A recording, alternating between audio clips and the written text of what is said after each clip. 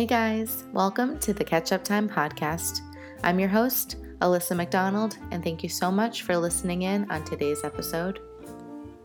The world is a different place than it was just a few short months ago, and what people need now is some hope, some uplifting stories, and knowing that we're not alone in this.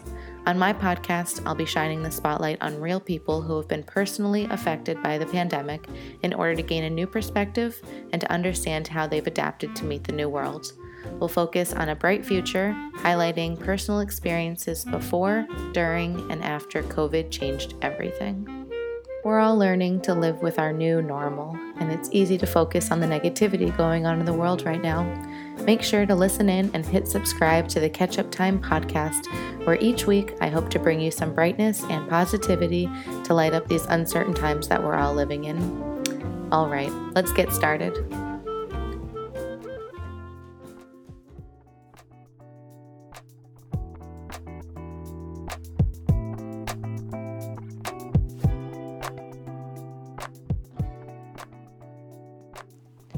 On today's show, we're having a drink with Chef Sami Odetallah, who is one of the most talented chefs I know. Sami went to culinary school in Charlotte, North Carolina at Johnson & Wales University, where he got his associate's degree in food science and a bachelor's in hospitality management. Right out of school, he landed a job at the world's largest Marriott in Orlando, Florida, which is where him and I met back in 2015. We worked together at a restaurant called Zero Urban Italian Kitchen for a few years before Sami moved out to Boston to work at the W Hotel. He eventually made it back to Florida, and a lot has happened in the time since we last spoke. But let me tell you, it is as if no time has passed at all. We literally just picked up right where we left off. In this episode, we'll hear what led Sami to leave his job as a corporate chef with one of the top companies in the hospitality and tourism industry in order to start his own business called Smo Table in 2019. These days, you can find Sami whipping up an impressive spread for all of his private parties and continuing to learn and grow as he builds his brand and company from the ground up. You can connect on social media with Chef Sami on either Instagram or Facebook at Smo Table, which is SMO Table, all one word, or on his website, smotable.com. Now, please enjoy this enlightening conversation with the ambitious and delightful Chef Sami Odetallah.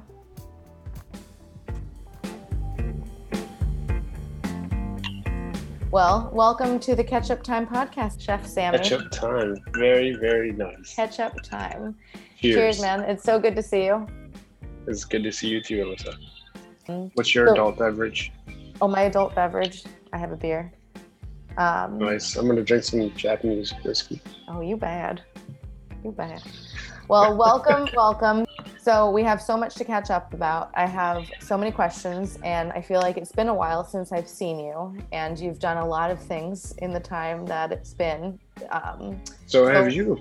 I know. Well, yeah, I haven't done that much, but you've had a lot going on, so. Oh, come on. And having a kid's no big deal. Yeah, I guess that's a big deal. But you got married. I mean, seriously. I did, yes. God damn, congratulations. Your wife is... Last year. Yeah, she's actually in a meeting right now, too. Is that right? In a Zoom meeting she does Mary Kay, so she sells skincare products. Oh, true. Alongside with her, she's a makeup artist, so it works well because she'll do makeup for people, and then they're all interested in how she gets her skin to look so nice, so then she sells them skincare products. Beautiful. It makes sense. It's like a perfect match. And you've been doing like this modeling thing, so she could probably put a little, I mean, not that you need anything, but maybe like, does she put a little like, I'm all natural. All natural. So tell me, you left, we used to work together at the World Center. When did you leave? Because it's been a minute. Let's see, I started Marriott in 2015. 15. I left at the end of 2017, like in November. And that's when I started in Boston. I went to Boston and worked at the W Hotel. That's right. How long were you out there for? I lasted a little over a year, and I had to come back. So I imagine after you experience Florida and you're like, ooh, this is what you get with the weather and how much you pay for rent and all those other things. And you go up to an expensive city like Boston, you just don't see the value in it anymore. I mean, I'm very glad I got the experience, especially the W brand. It was fabulous, but just the value of, you know, what I got for space in an apartment, and then eventually having to get roommates because it was so expensive. And then the weather, you know, I got back to the winter, even though I grew up in Cleveland, Ohio, I did miss that. I did not miss that weather. Yeah. So that's when I started talking to my wife. So that was a big catch. You know, I was talking to her and we started getting a little more serious, long distance-ish. And not she really was in dating Florida, too much. or? She was, yeah. Mm-hmm. I met her at the World Center, actually, where you and I were working. Is that right? Where'd you guys meet? Yeah. She was in the pastry department. No kidding. So did she work with Chef Ramon? She did. She worked with Chef Ramon. Wow. But we didn't speak at all when we worked together. Mm-hmm. Her English was not very good. My Spanish at the time was not very good. But eventually she went back to Venezuela because that's where she originally is from. Mm-hmm. She searched and found me on Instagram and wrote me a message. And we just started going little by little, messages, translating, just innocent stuff. And when I was out in Boston, about 6 months into being in Boston, her and I were talking a little more serious. And eventually she was like, okay, well, I'm in Florida now, but now you're not in Florida. And I was like, yeah, but I don't really like Boston. I'm trying to get out of here anyway. It's too cold. And I came to visit her a couple times, and then eventually I got a job at the Gaylord, and I made a decision when I would go back that I would be with her. That's amazing. And ever since then? Yeah, we lived together for about a year, and then I got engaged with her, and then we got married. Oh, okay. Let's talk about this engagement, because I did a little digging before we hopped on this call, and just to refresh my memory, I remember when it happened, but to rewatch it was something else. I got like chills, and I literally started like tearing up. So I was a blabbering mess. You did pretty good. You did good. I did pretty good. Was that her whole family that you flew in? Like, describe the situation, because it was phenomenal. No, she's very fortunate moving here from Venezuela. She was able, within a couple of years, to get her whole family basically here. Well, I mean, her immediate family, her mom, her dad, her parents, you know, her brothers and sisters, they're all here. That's amazing. So yeah, it's awesome. She's more convenient with her family, and they're from another country, than I am with my family, because they're all up in Ohio. Cleveland, Is all your family still up north? Yeah, I'm trying to get my mom and at least my sisters to come down here. Yeah. Little by little, we'll get them down here. That's so funny. Yeah, I don't know. So yeah, I was planning on asking her to marry me, and it was around Christmas time. It was like I did it on Christmas Day, actually. Was it? So yeah, I did it on Christmas Day, and the plan was we were going to go to a park and take family photos. So it was the morning of, you know, I was ready. I put on a suit. I had a sports coat on and everything. And she was in one of those moods where she just didn't know what to put on, and she was frustrated, and she had no idea I was proposing to her that day, obviously, but it's just one of those days. It was a difficult morning for her, and she's like, you know what, I can't find what I want to wear. I'm just going to put on jeans and whatever. It is what it is. I'll just take photos with jeans and whatever. I'll be casual. I'm like, oh no, you can't be casual. But I knew it couldn't come out of my mouth because she wasn't going to listen to me. So I was like, I called her sister. I was like, you got to help me. Call your sister. Try to get her to wear something nice, like whatever you got to do. So her sister called her and he was like, yeah, Luzma, just please, you know, I got something nice on. Everybody got something nice on. Just put something on. And finally, she figured it out and was able to put something nice on so we can go to the park. Did she have any idea, like, that they were going to be there? Yeah. So the idea was we were all going to go to the park and take family photos. Got it.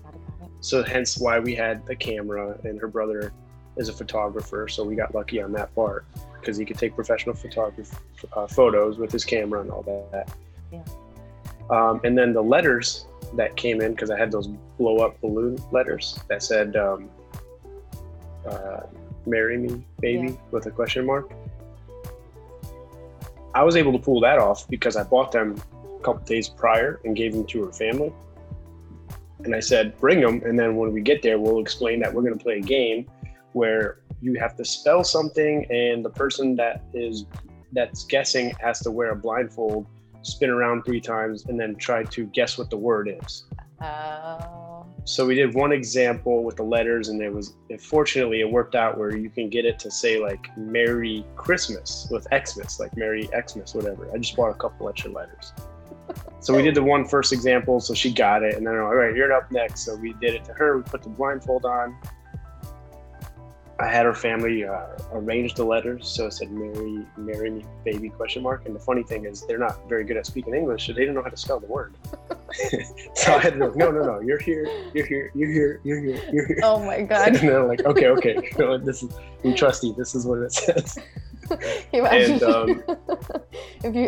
I couldn't say it because she didn't have her ears were still open, so right. I had to just like sign language them, like, no, here. Spin around. Freaking out, like, while I'm trying to find like the ring in my back pocket, and I'm like, oh God, here we go. Yeah, as if you didn't have like enough on your mind. Yeah, and I had to luckily her nephews, they're twins. They were young, like 7 or 8 at the time. They speak pretty good English. They picked it up fast, being in school and all that. Okay. So I had one of them in charge of the speaker to play our song, the Ed Sheeran song. Yep. So I had them play that, and that's at the same time she's taking the blindfold off, and I was standing a couple yards away from her, and then when she saw it, immediately she was like this. Yeah. And then when she did that, that's when I got on a knee and I proposed to her. Amazing. Well, and the fact that you have that on camera to watch over and over through the years will be like, it's already special, but it will just continue to be more and more special, as the years go on, getting to revisit that moment. Yeah, that was a good footage. It was a GoPro that the other twin nephew was able to record. So one was putting the speaker on, the other one had the GoPro. You put those kids to work. I did, and then I had one of the other family members FaceTiming my mother at the time, so she could see it all. Because she was up north.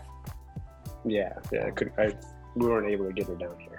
Oh, but how special to have her whole family there. That's awesome. What a story, and what a special moment for you guys. So you came back down here and started working at the Gaylord, and you were only out in Boston for a little while then. Yeah, I spent a little over a year in Boston, came back down, worked at the Gaylord Palms, started off as a sous chef over there for banquets, did that for a couple years. They promoted me to senior sous chef, and I was in charge of 2 restaurants. One of them was a seafood restaurant, More. Mm-hmm. Had a nice boat as part of the dining area with water, live fish. And the other one was a smaller restaurant. It was like a Spanish tapas lobby bar restaurant with specialty cocktails. Okay. So we just did nice little plates of food. Oh, I've been to More before, but not the lobby bar restaurant. But that's so fun. More, that was a crazy story. Well, I should probably go back to W Boston, because you saw all the changes that we did at Zero when I started there with Kyle. Kyle's one of my greatest mentors and still is a good friend of mine. But when I went to W Boston, one of the other reasons I did not like my experience there was my chef. He just wasn't quite as motivated as I was. He kind of was more settled in his position and wasn't trying to go too crazy outside the box. Some of our ideas really clash with each other. He was originally from Texas, and he had all these Texas and Mexican influence ideas, and I was trying to get this classical French and Italian influence, and then my Middle Eastern heritage. Nothing of our ideas ever met really. Yeah, so it was just mm-hmm. And I was always trying to do crazy fresh pasta and stuff like that, and it's a lot of work. It's labor intensive. He wasn't on for that. He was going more convenient route. I'll buy frozen fresh pasta. You don't have to make it. I was like, no, I'd rather make it.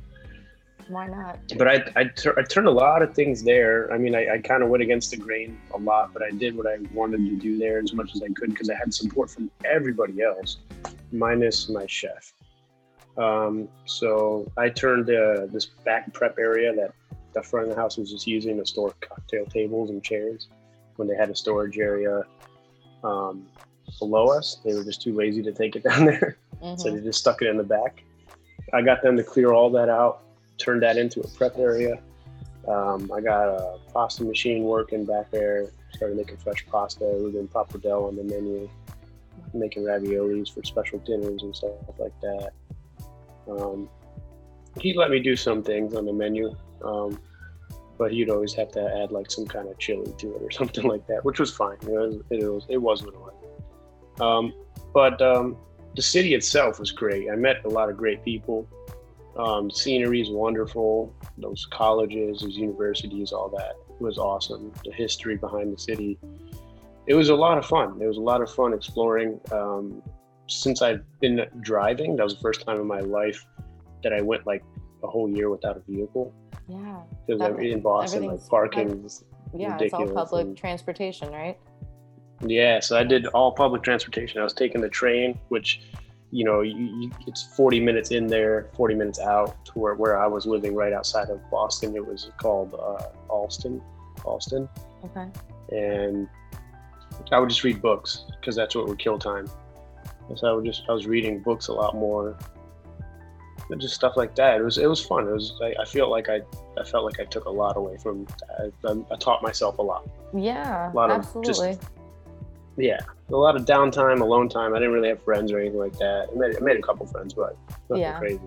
Well, I think though you need those sorts of experiences to like grow as a person and into the chef you are, that you knew you wanted to be, that you were kind of stifled in that creativity, that they weren't letting you be as creative and as you wanted to be, I guess. So, Yeah, it was kind of like I got that big city experience, like that. Yep. Like you would think of if you were living in New York City and taking the sub everywhere. Totally. Yeah. We lived in Denver before we lived in, like, we're originally from Florida, my husband and I, but we lived in Denver, like downtown, for about 3.5, 4 years. And I feel the same way. Like I wouldn't do it again because I don't think I could live in a small apartment like that, like where you're all crammed on top of each other and in the cold weather. I mean, I was in the mountains, you were in Boston, like it's cold, and a Florida girl, and I can consider you a Florida guy, like, it's for sure. I'm not the same. My blood's not the same. Right. Like 2 Florida kids had no business being in the cold weather in the winter. So, but I feel you, like, it's true. Like living there for even a short amount of time did teach us so much about, well, one, how much we appreciate living here in Florida, like the weather we have here. Although I must say it's been a very hot summer and I'm ready for it to get a little bit colder, just like ever so slightly. Honestly, that's my favorite time in Florida, the summer? When no. What you're mentioning, going into right now, November, December. Yes. January, like those 3 months in Florida are awesome. Yes. Well, and that's just it. That's why we live here. Like, but it takes going through this grueling summer to get to this point. But you do appreciate it. That's what I tell my mom. Yeah. Because my mom's like, oh, it's too hot, I can't do it. I'm like, well, Mom, the difference is you either going through like a crazy hot summer or a freezing cold winter. Right. You're either going to be living in air conditioning for the summer or you're going to be living in the heat for the winter. Like, what do you prefer? Yeah. I'd much rather do air conditioning in hot summer. Yeah. You can always, like, come back inside if you're warm, or like, sit under a shade or a fan or whatever. But I don't know. It's a different, it also does something, I think, mentally, like being in the cold and in the snow. And I'm sure, like, I've been to Boston, only once before, and it's very dreary there. And I feel like that would start to affect my mood in some regard. Like it's like we have so much sunshine here, and like it's a different vibe. I do feel like that. So, well, it's good to have you back in Florida. And are you still at the Gaylord, or are you not there anymore? No, you aren't. So the furlough happened to everybody, the devastating blow that everybody took. Yeah. So they put us on furlough back in March, I believe. And then at the end of June, they were ready to bring me back. But at that point, I made the decision not to go back. I told them I was going to resign, and I just stuck with my company since. So tell us about that. I definitely want to hear about, is it Smotable or Smotable? I don't know. Is it one word or Smotable. Smotable? Yeah, I had to change the logo a little bit because when I just had the SMO table together, everybody said Smotable. I read it as Smotable, so I wasn't sure. And that's a word too, so it's easy to confuse because you look up Smotable, it means like. What does it mean? It's a word though. It's like, it's almost like to like embarrass somebody, I believe. Oh, no kidding. But okay, like you're trying to shame to somebody. Like you're. I don't know. Let me just look it up real quick. Because I did look it up. SMO are your initials. Yeah, that was the point, and I didn't really, like think about doing that in the beginning, but it was just something that was brought across my attention, and how those initials together with the idea of like, chef's tables, and that's kind of where I sparked that idea. Yeah, so somebody bought smote is the word, not smotable, but I think it could be used in the word of smotable, but like the maybe original like in a different word context. Okay, I see. Past tense verb to smite, most frequently used to strike sharply or heavily, especially when the hand or with something held in the hand. Well, I guess it's to strike somebody. Well, either way, it's kind of a negative connotation when you put it that way, but it's smite. Nonetheless, when you redid the logo, now it's more clear that it's SMO, SMO table. Yeah, because I have the first three letters uppercased, and then a slash that's go straight up and down vertical, and then table in lowercase. So hopefully people kind of get the visual and totally pronounce it more.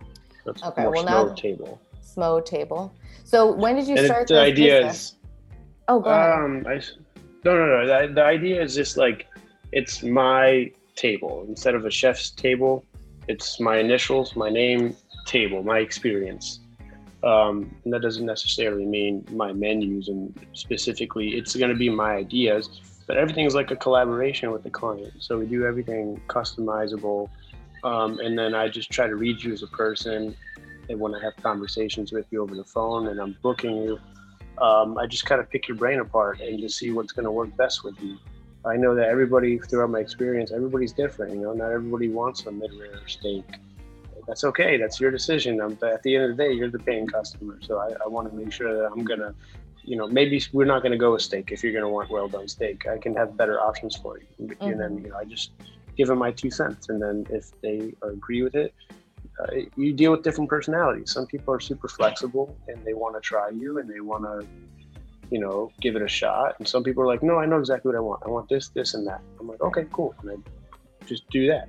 And then I just, do my little twist or flavor, or, how I execute it. It really comes down to the execution. The two biggest things that I would say defines me and my business, and why so far it's been successful and all my customers have been super happy, is because I focus on, one, resourcing the best ingredients I possibly can. I try to work with the best purveyors. I get the best quality meat I can, the freshest fish and seafood, the seasonal products, all the basic stuff that a chef should be doing.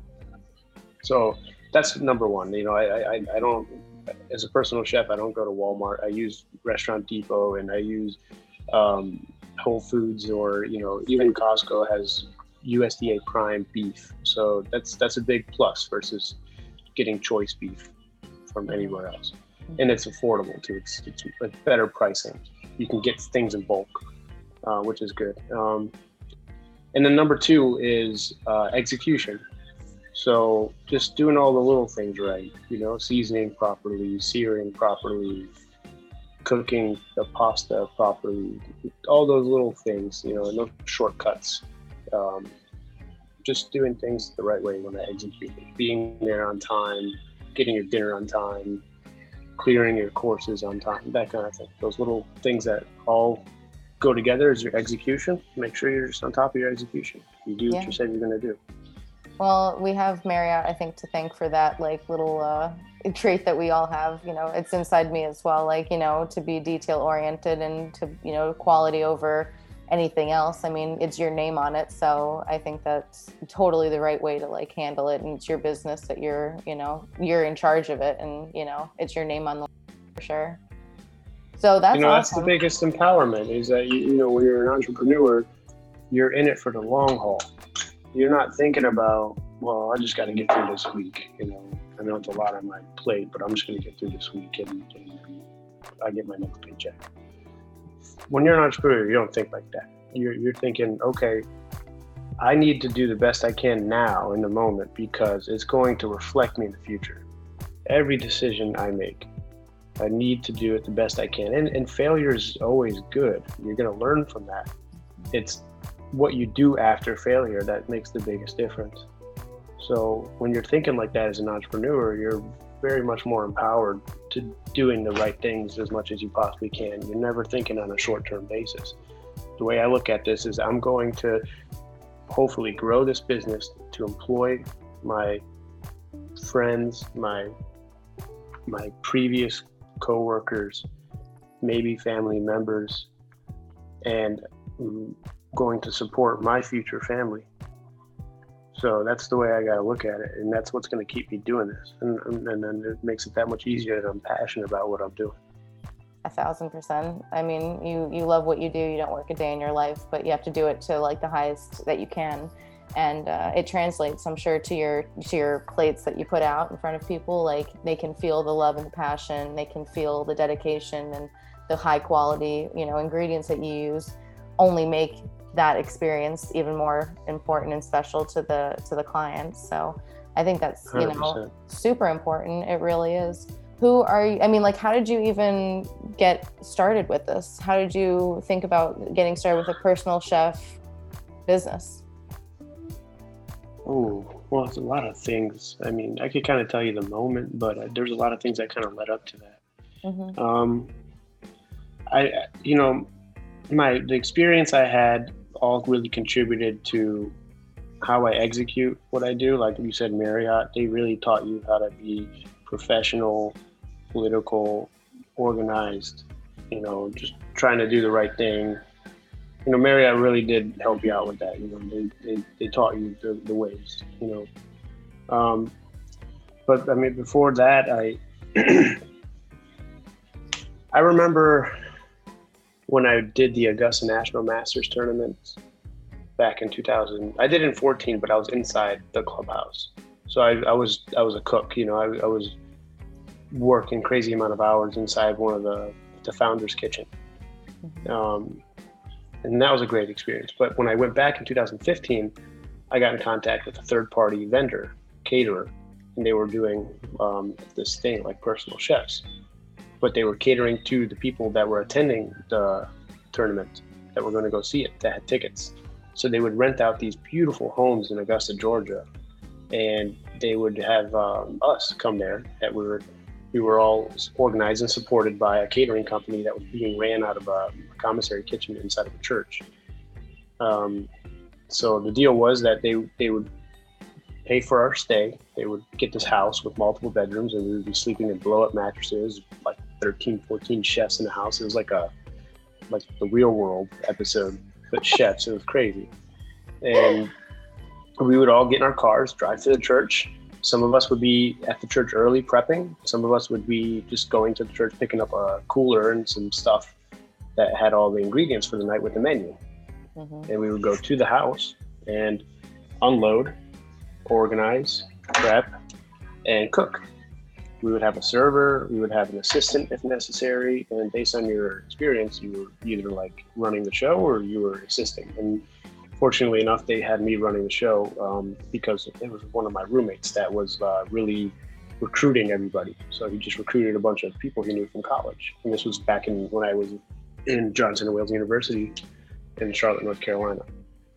So that's kind of like where I started. And then I went back and did it in 2019. And it was the same concept, but a different catering company. But I liked the way they did it more. They were more organized. They had better menus. They were just doing things better. They had better clients. It was great. I was just like, wow, this is great business. But they only did it during this tournament. I'm like, what? You could apply this concept all year round. Like, why wouldn't people want to use this? You look into it a little bit by little bit, but I didn't draw that much curiosity to it because I was so comfortable with this corporate job I had in getting salary, So you look into it and you're like, oh, people are paying $15 an hour for personal chefs, or, people are making, a couple $100 a night just doing personal chef, but it's not consistent. It's not enough to have a real job, or that's the way I was thinking. I was thinking like an employee. That was my problem. Everything I did prior to a wake-up call that I kind of made myself do back in 2018, I would say. Yeah, the end of 2018, I really had a wake-up call. I did a lot of research, following influencers, and you just get like onto this like rabbit hole where you go follow these entrepreneurs and be people motivating you and talking about, don't just be an employee, or don't just, work a job or climb a corporate ladder. There's no excitement in that. Like, what's so exciting that next year you're going to get a 4% raise, or you might get a change in your title? Like, all that stuff is, what is that at the end?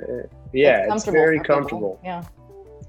And that's what I found myself doing. I was just falling to this trap of being comfortable, and I was getting further and further away from my passion, because the higher you go up in this ladder as a chef personally, you get further away from cooking.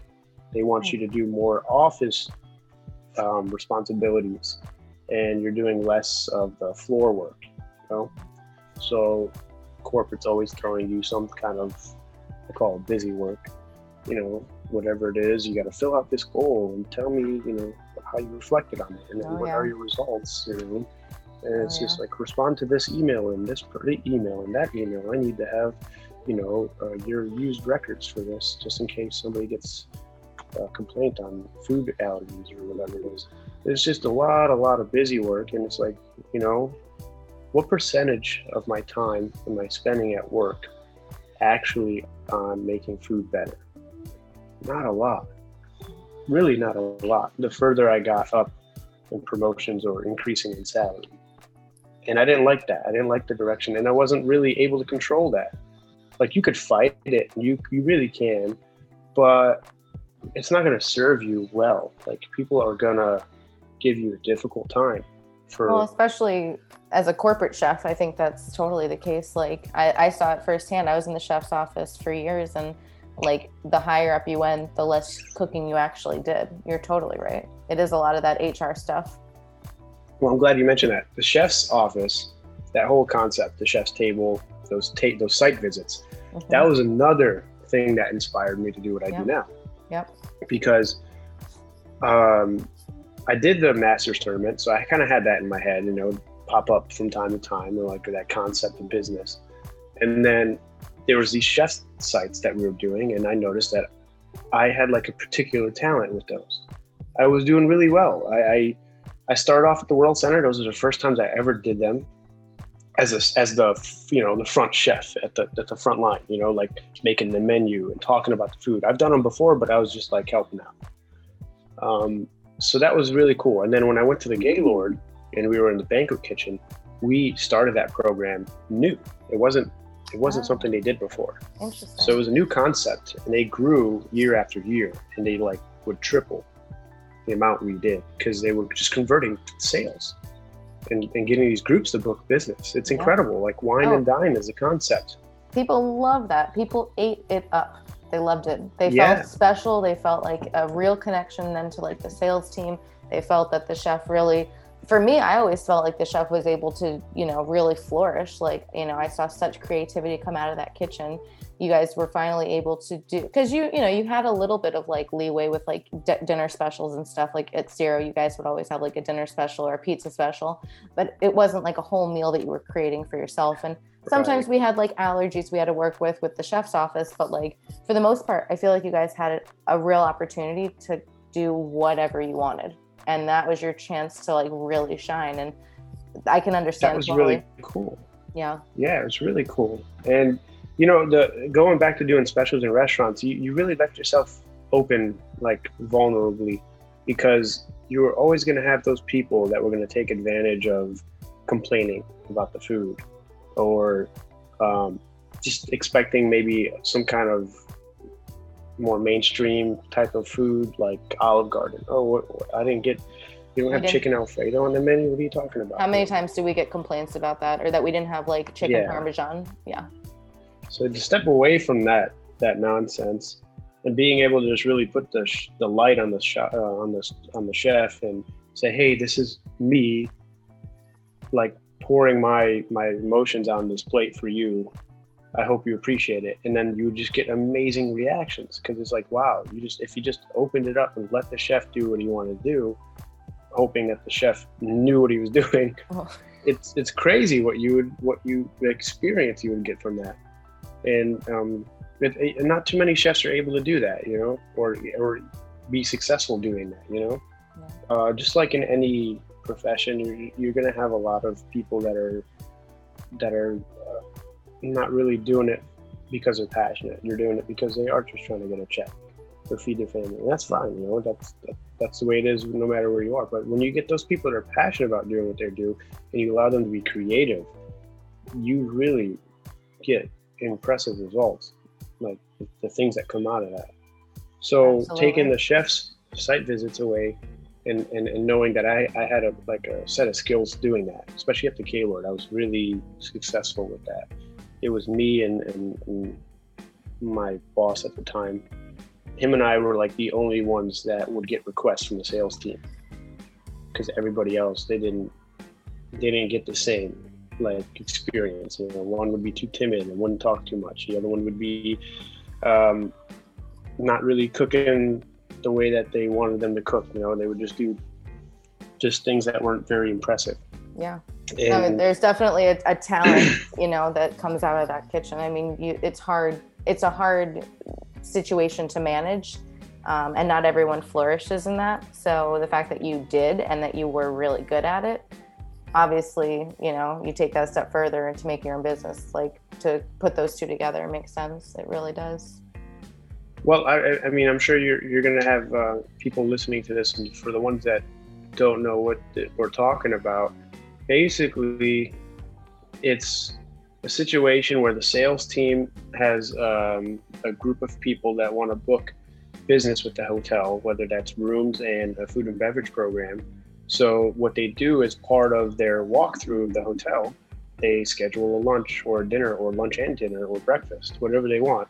And they'll have responsible professional chefs, part of the hotel's team, come in and do some kind of crazy menu that's going to put them on their, at the end of their chairs, just make them think about, wow, I'm going to book business at this hotel. This is what the food and beverage program is going to be like. They have super talented chefs and passionate. And it really reflects to that person booking business how well and secure it's going to be able to have their people, whatever it's hundreds or thousands, in some cases in millions of dollars in business. It really helps the sales team close on that deal. It just makes it that much easier. I will never forget, the senior sales at the Gaylord once told me, he said, "You are one of our best salespersons in this hotel." I never considered myself ever a salesperson, but he said that's the result he would get out of those site visits. He was able to close those deals that much easier because we would be able to, as chefs, come there, talk to them, make them feel comfortable, draw that connection, and get them to laugh or remember something from their past, with whether it was food that we did or whatever the case may be. But here's the dark part. Chefs are not compensated for that. We have a great time doing that, right? But the reality is those salespeople get a commission, whatever it is, bonus checks. And chefs, we really put ourselves out there and stress a lot more when we have site visits, because we are still operating the day-to-day functions. Oh, yeah. So we have to go an extra mile, and more so in that moment because we know how important it is, and it's kind of our time to shine. But still, we're not compensated. We don't get a percentage of that sale or a bonus check for however many site visits. I know I worked a lot more and harder than other chefs, and they were getting paid the same or more than me from experience. I do 100%. appreciate, very much, I appreciate you explaining that whole thing, because I think it's something that, obviously, we're very familiar with, but maybe not everyone is. So thank you for clarifying what we were talking about. Yeah, it's really important, but it's something hard to address because it's got to come from a corporate level. And who's going to be the person to tell corporate, hey, you need to put this extra expense or income for chef, and then they're just going to be like, for what? I wonder, never was an issue before. There wasn't ever an issue before, but how much business wouldn't book if they, didn't come to the chef's office and have that, had that great experience with you guys?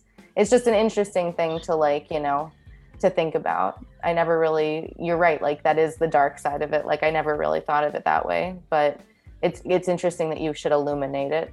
So when you were, putting together the concept for your own business, is that something you're trying to address? And I mean, it's growing slowly, I imagine, and over time it'll get bigger, but is it something that you can see a future, with happening? I would hope for those chefs that are doing this for hotels, they would get that opportunity to make more money. I think they deserve it. Mm-hmm. I think in general, a lot of chefs are not compensated properly. But I mean, with my business, I cut out all the middle people. It's literally the clients and it's me, the chef, or whatever chef it is, dealing with that. I compensate all chefs or people involved in all of my personal chef gigs very well. They make a lot more money per day than they would at any other job. Mm-hmm. But the problem I'm having now is I don't have enough business to support full-time employees. I have enough to support myself and give people gigs, part-time, whatnot. But eventually I will not cut back on my cost, how much I pay people per gig and the tips they get and all that stuff. People are super generous, especially when they're, in smaller groups. And I focus really on people that are at a much higher price point per person. I'm going to be the most expensive personal chef you're going to have in Central Florida. I know that for a fact. I talk to the community of personal chefs. I know what they're charging. There's not very many charging what I charge, but I can get away with that because I promise I'm going to deliver what I say I'm going to deliver.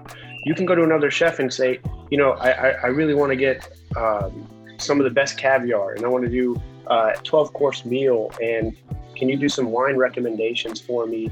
And I want some prime or Wagyu beef or, a variety of 12 different crazy mushrooms. No other chef's going to be on their feet and be like, yeah, I got it. Let's do it.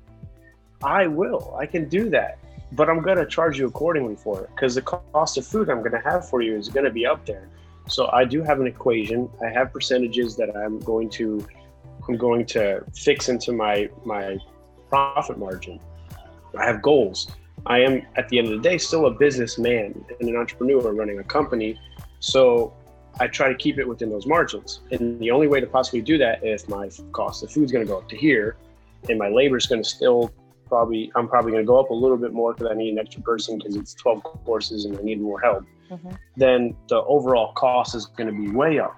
So that's fine. And you'll be surprised. People do not think money is an issue if they're asking for that, They have a certain lifestyle. They're used to going to these super nice restaurants, and where they find the value in the most, on top of the fact that they're going to get the quality of food they want and get great service, is the convenience. They don't have to go make a reservation. They don't have to get their family to all get in a car and drive to the place and then get a table together, and maybe the people to your right or left are talking too much or whatever the case may be. There's so many factors going into a restaurant that you don't have to worry about. You're in the comfort of your own home, or in many cases, they're coming in on vacation, coming out of town. They're staying in Orlando's a great vacation destination. So people come here for Disney and great weather. So I have a lot of my business in the Reunion Resort, vacation mansions. So these people will rent out these mansions, 8, 13, 16 bedroom houses with pools in the backyard and great living room spaces, and they're beautiful places, and the kitchens are awesome too. And they come loaded with silverware, plates, and cups, and majority of my business is there. These families will come there because they are successful business owners or whatever they're doing, investors. They're with their family, and they want to be in the comfort of their family inside the house. They like that. They really do. They want to get the value of staying within the mansion and the community and all the amenities that come with that place. And to get that same experience, you go to the best restaurant in town. And let's face it, Orlando's not known for the best restaurants. So I don't have a lot to compete with. There's a handful of them, and I have experience, so I'm able to execute that and much more with the variety and you customizing what you want to do. Yep. So that's the cool thing. And they love that. They get the value out of that. I'm going to go there. I'm going to bring all the right things, and you don't have to move a finger. We're going to set the table up for you. We're going to clean up everything. Your spouse is super happy because they don't have to help or clean up after the kids or anything like that. It's great. It's a great package that they can get. It's an event order that I put together. It's going to have all of your information on there. The entire menu that you can always reply back to and adjust and customize. Like say there's tomatoes. Oh, I don't do tomatoes. Okay, no problem. We'll take the tomatoes off and we could do something else. There's just little things. Everybody's an individual. Everybody's got their own taste, their own way. That's fine. You go to a restaurant, you have to be that annoying person. Like, oh God, I'm going to be this person that's going to make all these edits to the menu, and this is the chef's menu. I'm gonna, step on his toes. It's not like that at all. There's nothing egotistical about it. It's just, hey, this is what we do. We focus at a high level and great services. We're here for your comfort. This is what we can do if you want to, me to offer you some things. But, what is it that you're looking for? Are you looking for a nice steak dinner? Are you looking for some fresh pasta? You're looking for multiple courses. You're trying to impress a family member. Is it your wife's birthday? Whatever the case may be. Oh yeah, I bet special occasions are huge. Totally. A lot of it is special occasions. And I didn't even think about the people coming here on vacation too. That's like a untapped market, maybe. I've never thought about that.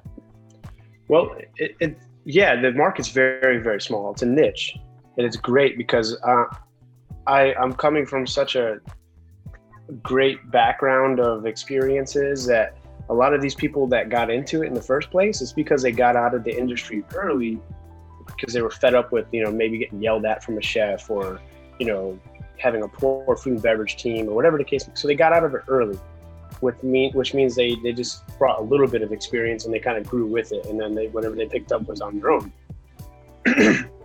Although I kind of got out of it early, I still took a good 14 years of experience working in multiple states and multiple hotels and restaurants. So I feel like I got a lot more to offer now, currently as we speak. Obviously, I'm going to have to keep my talents honed as the years go by, So just keeping up with some of the trends in the industry and making sure I'm just on top of my game, or I have somebody on my team that's, that much more talented. That's the kind of the goal. Well, I think it's admirable how you've taken all of your different experiences within the hotels and the restaurants. And, you said just earlier that, you had to stop thinking like an employee because you're an entrepreneur and a restaurateur, and a personal chef is all of those things combined. Like, you're your own employee, you're your own boss. Like, it's really fantastic, I think, what you're doing. And I mean, I remember you back, a few years ago doing the chef's tables. And at this point, I can only imagine the quality that you're putting on the plate now. And like you said, being able to customize everything with your clients, I think is really special too. Like giving them the opportunity to play with the menu, and, you have such great ideas. I'm sure you're able to picking up on what people like, so you can kind of read them. But I think it's definitely something that people, especially now, with the restaurant industry as it is, I imagine it's just going to get bigger, the personal chef business. cooking at home is definitely a thing. Staying in is a thing. Even drive-in and, you know, delivery services. Like, not many people are going into restaurants, especially these days. Where do you see the restaurant industry going in the future? What do you foresee happening? It's a really great point, and kind of to tie this all together.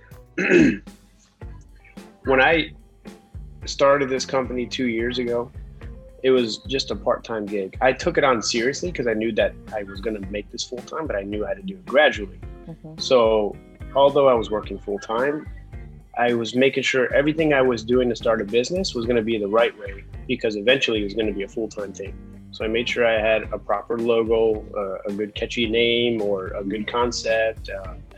I was going to make my website and make it look good and create content for social media. I was going to do everything the right way, as you should when you start a company, and you're going to, you know, I had to learn sales and marketing and all these things. And when you're an entrepreneur, you're wearing multiple hats. I wasn't just a chef anymore. I wasn't just looking at food cost anymore or dealing with employees anymore. I was everything you can think about. And that's where a lot of this like self-learning came into play, with these like YouTube videos and just Googling things. And, you know, you just really have to be driven. I read a lot of entrepreneurial books that would teach you, you know, about how to market properly, everything you can think of.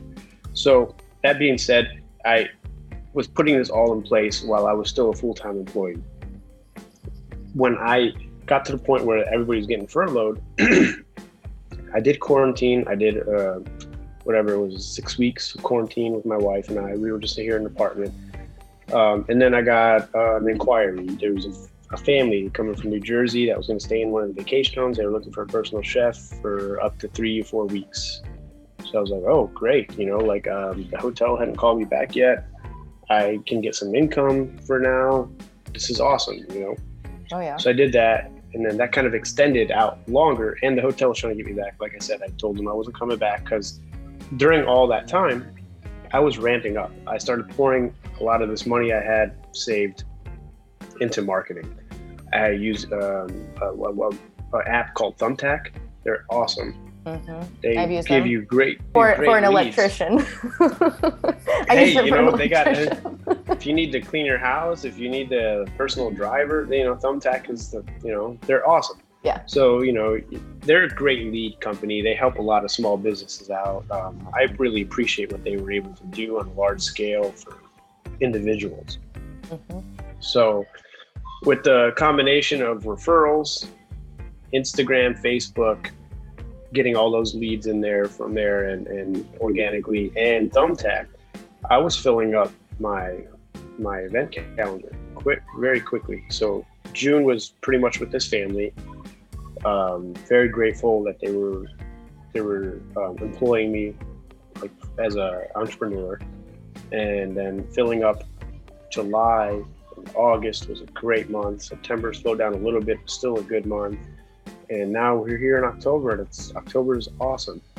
That's phenomenal. So, to kind of go back to what your question was, I feel like because of this whole COVID-19 thing, everybody freaking out, you know, convention hotels are going to be really hard to get back into.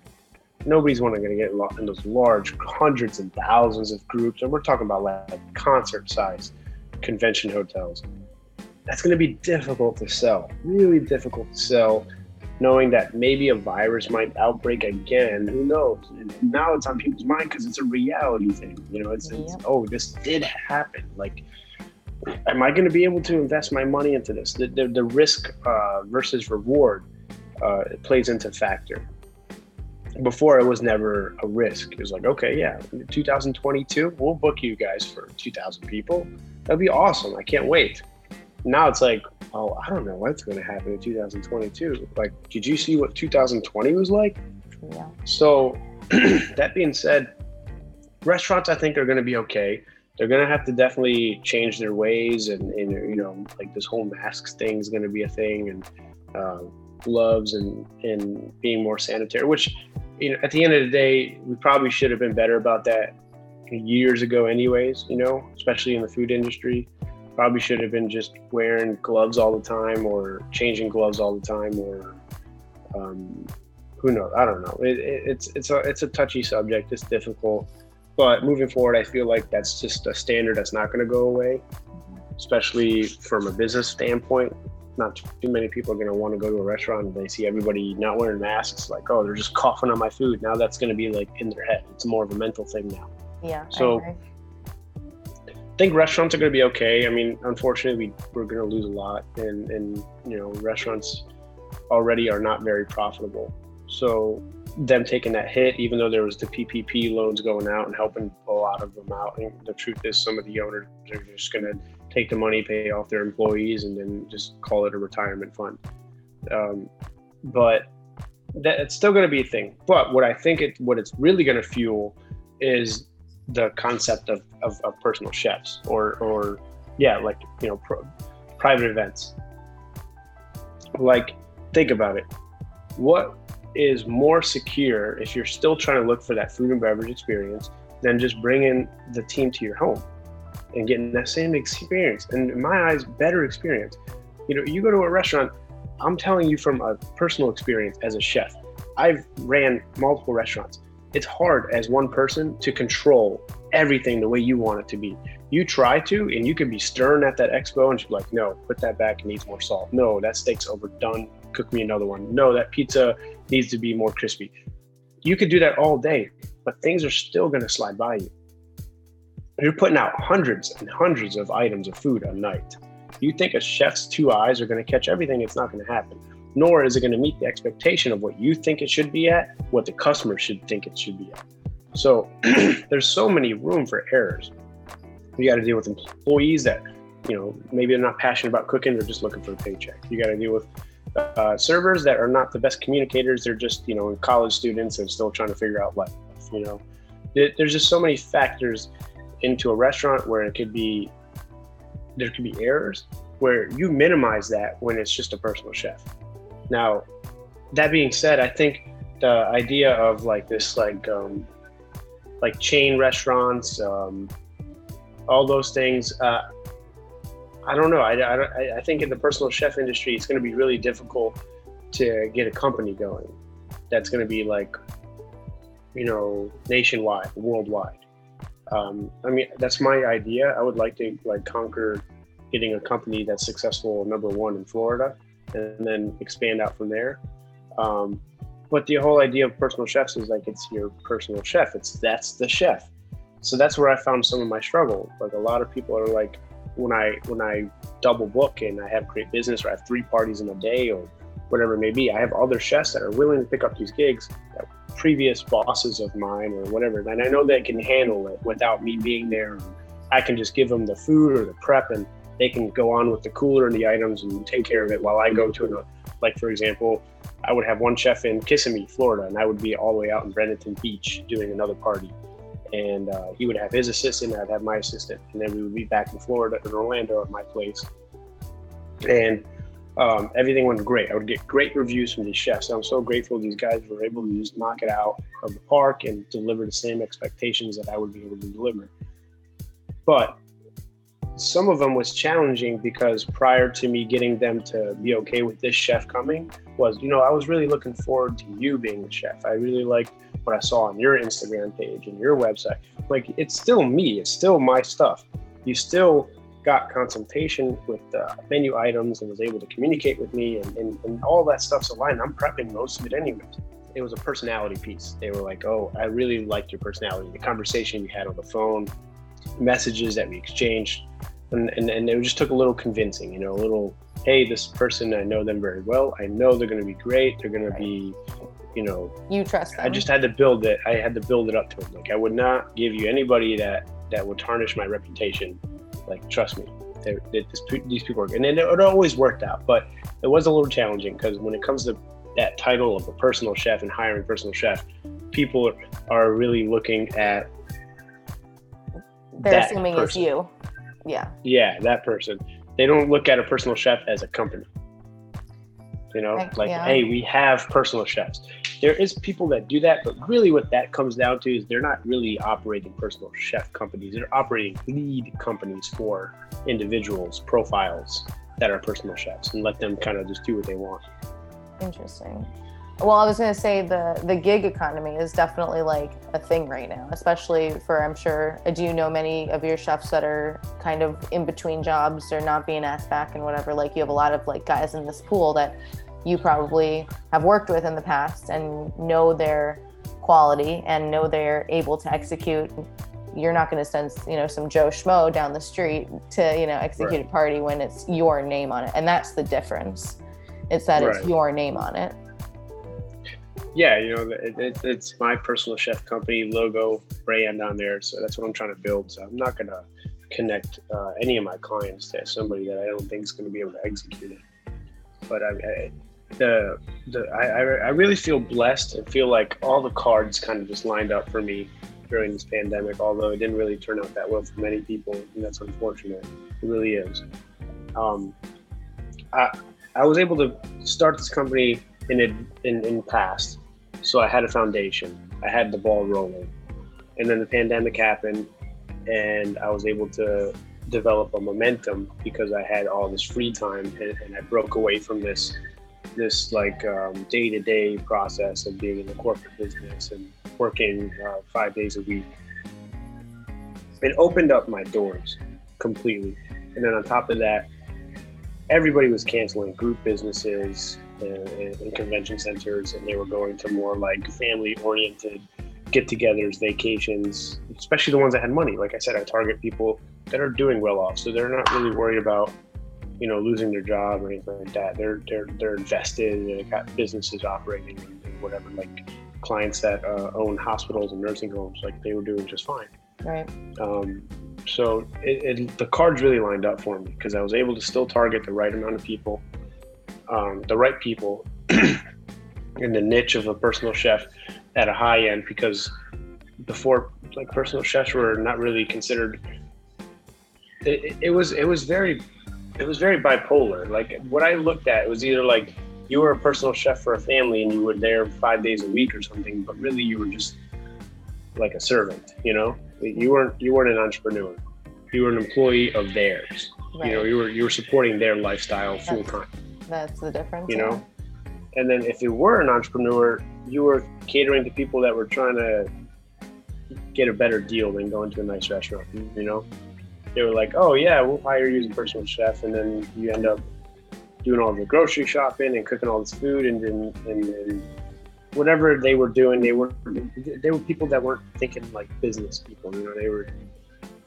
I feel like it's difficult to get all of the pillars standing when you're a personal chef. It's not an easy thing to do because you have to think about a customer service standpoint. You have to think about a creative and successful chef standpoint. You got to think about a financial standpoint. How am I going to charge? Like billing, like people will get billing wrong all the time. They'll like look at it and be like, and they're not charging enough, or they're not really sending the billing summary in the right way. It's kind of confusing. There's a lot of things I had to learn myself, but really what I learned all of that was from working banquets.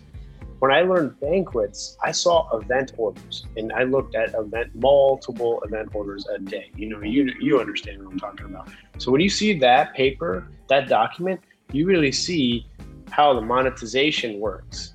You see the organization. You see that there's a headline information. It's clear. It's a contract. You see the menus. That is the Bible, essentially, of your daily process and banquets.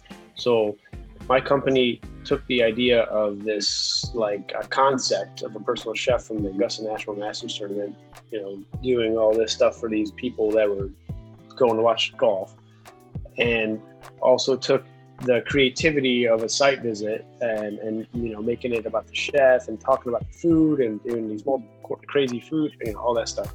And then the organization of banquets operating an event order. Yep. So that's kind of like where I tied it all together. And then I obviously had my own personal searchings of influencers and self-learning of getting out of the mindset of an employee to an entrepreneur. I think all of those things really lined up to my success and what I'm doing now and how I'm going to move forward with this. I think it was a big process. It took years for me to get to where I'm at now. And I know I have decades to go and to learn and to grow and all that. And I'm excited because I see the positivity that's getting out of this. The people that work for me, they're so happy doing these events. They're fun, like I meet the best people. These are people that were self-taught, self-grown themselves for the most part. People that started their own businesses or investors, and they have so much pieces of wisdom to offer you just being in their home or their vacation home. Oh my gosh, absolutely. The fact that you can crazy. After a meal, I mean, I'm sure that you sit and visit and hang out with them for a little while, and just kick it. And in that little bit of conversation, I'm sure the pearls of wisdom that you're getting out of that, it makes your night. It not only makes their night, you being there and making this fantastic meal, but the what you get out of it, the conversation and all of that, it makes it worth it for you. I'm sure that they have so much respect for what you're doing and what you're trying to build, because they had to start somewhere too. Everyone had to start somewhere. Yeah, it's quite the journey, and I encourage anybody to really go on this journey of trying to be like their own, whatever it is. Follow it. You never know where it's going to take you, because I mean, where I thought I was going to be starting this is not at all where I am now. I learned so much along the way, and how many doors have opened up in my mind and how I think. It's crazy. Now I'm thinking about different ways of how I can produce revenue. I did a commercial recently. Yes, I know. I saw your commercial. Wait, let's talk about that, because that is how did you even get into that? I mean, you're obviously gorgeous, and you could be a model in a so it doesn't matter. If the chef thing doesn't work out, you're fine. But how did this modeling thing? I gotta thank my parents for giving me good genes. Nice, but it was just the lead. Honestly, I did not look for it at all. That's what I mean. Doors open up for you when you're on your own, doing things and pursuing it and just hammering it down to grinding every day, just trying to look for ways of how to generate more business. When you're on the edge of your seat trying to generate business, this creativity that opens up in your mind and how you can just Google certain things and then sign up for certain accounts and then make profiles and then generate leads, and it just opens up doors. It really does. Like a snowball. You just don't think. Yeah, you don't think about things. You don't think about things when you're in the mindset of okay, well, I got work tomorrow at 9:00, so it's 7:00 at night. I'm just gonna watch a movie and then make some dinner and then I'm going to sleep. No, when you're an entrepreneur, you're always on. You're on your. Luckily, we have smartphones now. We just go on our smartphone, boop boop boop, Google something, it leads to another. You go down this rabbit hole, boom, and then you find yourself just fascinated with one thing or another. So, anyways, I was generating leads for my company and putting myself out there is the idea. Somebody reached out to me. They were a production company that does commercials for mostly electronics and other products and all that. They said, hey, we're gonna be doing a commercial for this wood pellet grill that does smoke and broils and bakes and everything. It's high technology. We're selling it on Amazon. My clients want us to make a commercial.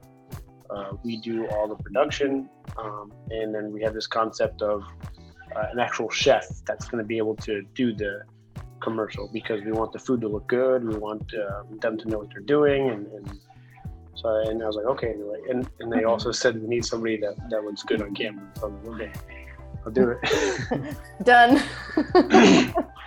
So yeah, they just we negotiated. They gave me a price that included a food budget and all this stuff, and I just treated it like a business. I just I got all the food and I prepped it. I showed up to the site. They rented out a house with a nice backyard with a pool, so it looked good on camera. Played around with the grill a little bit, prepped some food, did some I've done photo shoots for restaurants, so I kind of got the idea of making food look good on camera. So we just did that, but the concept was more of a backyard family barbecue thing. Mm-hmm. So even though I was a chef, they wanted me to look like the dad of the backyard cooking the food for the family. So that's why I put the flannel on, and they had other actors, the kid, the older guy, the women, they were all actresses. And they showed up a very short period of time, but mainly the people that were there the most was the production crew and me, because I took on a much larger role with doing the food budget and prepping the food and all that stuff too. So it was good. It was good pay. It was a good experience.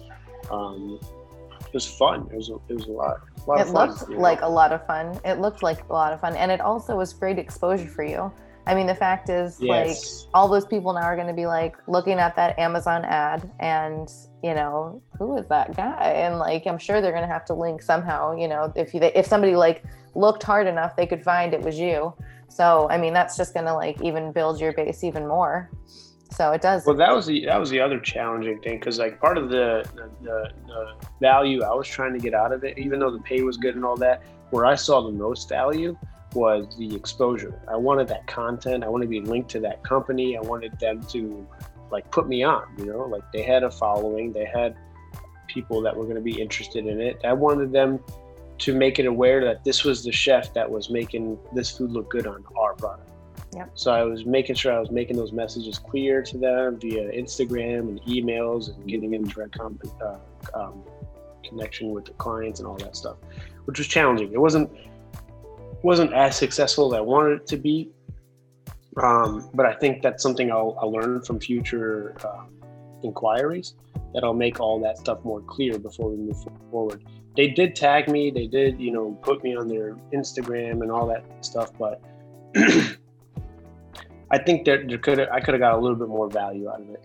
Well, you don't know. But that means I was sorry to cut you off, but you don't know what that can bring. The fact is that's going to live on the internet for however long that product is being sold, and more people will start to see it. So maybe right now you don't see the value in it, but I imagine in another year, even like, maybe we'll have a different conversation about this in a year. Like, you just don't know what that, especially the fact that it's living on the internet, like these things may just pop back, up, and things really truly, like what you were saying earlier, that you were building this foundation 2 years ago or however long ago when you first started the company, and when the pandemic happened and you finally were given that little push, that nudge to do it full time and like really take it on, you already had 2 years worth of content that you had been putting out there and building, even if it was like not top of mind at the time. Now your clients are looking at it now and being like, oh, this guy's been doing this for a while, or, looking at your past, like, while it wasn't necessarily something you were doing actively or even realizing you were doing at the time, I imagine now you're very thankful that you did that, so even starting small and putting content out there years ago is beneficial now in the present, and I imagine it will continue to be in the future. You're 100% correct. I mean, whatever's on the internet is going to be on the internet for life. So whether that's going to be coming back as good karma or bad karma. So that's the idea, right? Like, it's hopefully it just comes back. It'll be on there. It looked cool. I got to look super cool in the commercial. So, but then again, it's like, I am just a small piece of the market as far as a personal chef goes. So then again, I didn't really have ways of negotiating. It's like, well, what do I have to offer? Really, you're just hiring somebody to do a commercial. So I wasn't in the stance of trying to negotiate. It's not like I have a great following or anything like that. I'm doing okay for now. I'm small. I'm learning. Yeah, but you're building it. You're building it. Yeah. And maybe not this time, but maybe the next time, because I'm sure that these commercials are going to continue to come, knocking on your door now that like you've opened that door, that, it's just one revenue stream. That's all you can look at it as, it's just one thing that you're doing. Absolutely. So yeah, it's just taking it, one day at a time now, Phenomenal. Well, it's so great to catch up with you. I mean, there's like so much that you're doing for yourself, for your family, for your brand that I wanted to hear about. And I feel like we've touched on everything. How do people find you if they want to get in touch? So where I'm most active is Instagram, at Smo Table, SMO Table. Yep. That's my where I'm most active on social media. I also have a Facebook business page that's linked to Instagram. So everything I post on Instagram should be connected to my Facebook page. And that's the same thing, just Smo Table. It's a business page. Obviously, I got my website, smotable.com, which I should probably be better at. I need to update that, put some more recent pictures, do a bio, all those things, and I'm trying to get to all that. But it is a website. It's got some good photos. It explains what I do and my services, and obviously gives you the opportunity to plug in your information for inquiries. So that's where I will generate leads from my website, and then it'll go straight to my business email account. Nice. And I'm able to reply to you via email. So I'll be sure to link all of those, usernames and everything, the show notes when I put it up. But seriously, it was so good catching up with you, and I appreciate your time. I think that, you just keep shooting for the stars. You are onto something. You're really good at it. You have all the experience and, under your belt, and the passion is there. So thank you. I really appreciate you having me on here. It was a pleasure catching up with you too, Alyssa. We had some great experiences working together. You're a very talented bartender. Was a bartender. Well, thank you. But I'm sure you still can make some kick-ass cocktails. Every once in a while, we'll do something. We'll make like jungle birds. Do you remember those? Do you remember when we had jungle birds on the menu? In like it was like in the fishbowl. We've been making those a lot. Oh, yes. I remember those. Yes. And it had the little two like tail fins sticking out from the pineapple fronds. You remember? So we make that a lot. Cool. Yeah, with like Campari. So we've been making those, and every once in a while we'll make like a margarita or a mojito. So, I still got it. I need to pick your brain. You got yourself some whiskey there. What do you have to drink? Japanese whiskey. Oh, all right then. That's the fancy stuff. The small bat is pretty Quality good. Japanese whiskey. I'd say. It's smooth. It's really smooth. Thank you for having me on here. I hope you're doing very well with your podcast. I know that you're a great person to talk to. You got a great personality, and bless you and your family and everything to your future and all that. I really appreciate it. Thanks, Sammy. I appreciate it. You be well, stay safe, and keep in touch, yeah? I want to hear about absolutely. Awesome, man. We'll catch up soon. It was great talking to you, and I really appreciate you taking the time to chat with us today. Hey, before you go, just a few more things. First off, thanks so much for sticking around till the end. If you liked what you heard and you want to hear more, be sure to subscribe to the Catch Up Time podcast and check back often as we release new episodes. As always, we'll include any links and specifics we spoke about in the show notes below, just in case you missed anything. You can follow the Catch Up Time podcast at ketchup_time on both Instagram and Twitter. That's KETCHUP_THYME, like the condiment and the herb. I hope our chat today gave you something to think about and that it sticks with you, something you can mull over through the rest of your day. Allow yourself the time to reflect and the grace to discover something new about yourself and about our world. There's a spark inside all of us. Sometimes you just need a little help finding it. All right then, that's all for now. Thanks again for listening in. Be well and stay safe. I can't wait for us to catch up again soon. Bye. The Catch Up Time podcast is an original podcast recorded and produced in Orlando, Florida. Special thanks to Pink Martini, whose song Hang On Little Tomato both opens and closes our show. You can find out more about Pink Martini on their website at pinkmartini.com. Thanks again for listening to the Catch Up Time podcast. And so I hold on. advice when change is hard and not so nice. If you listen to your heart the whole night through, your sunny side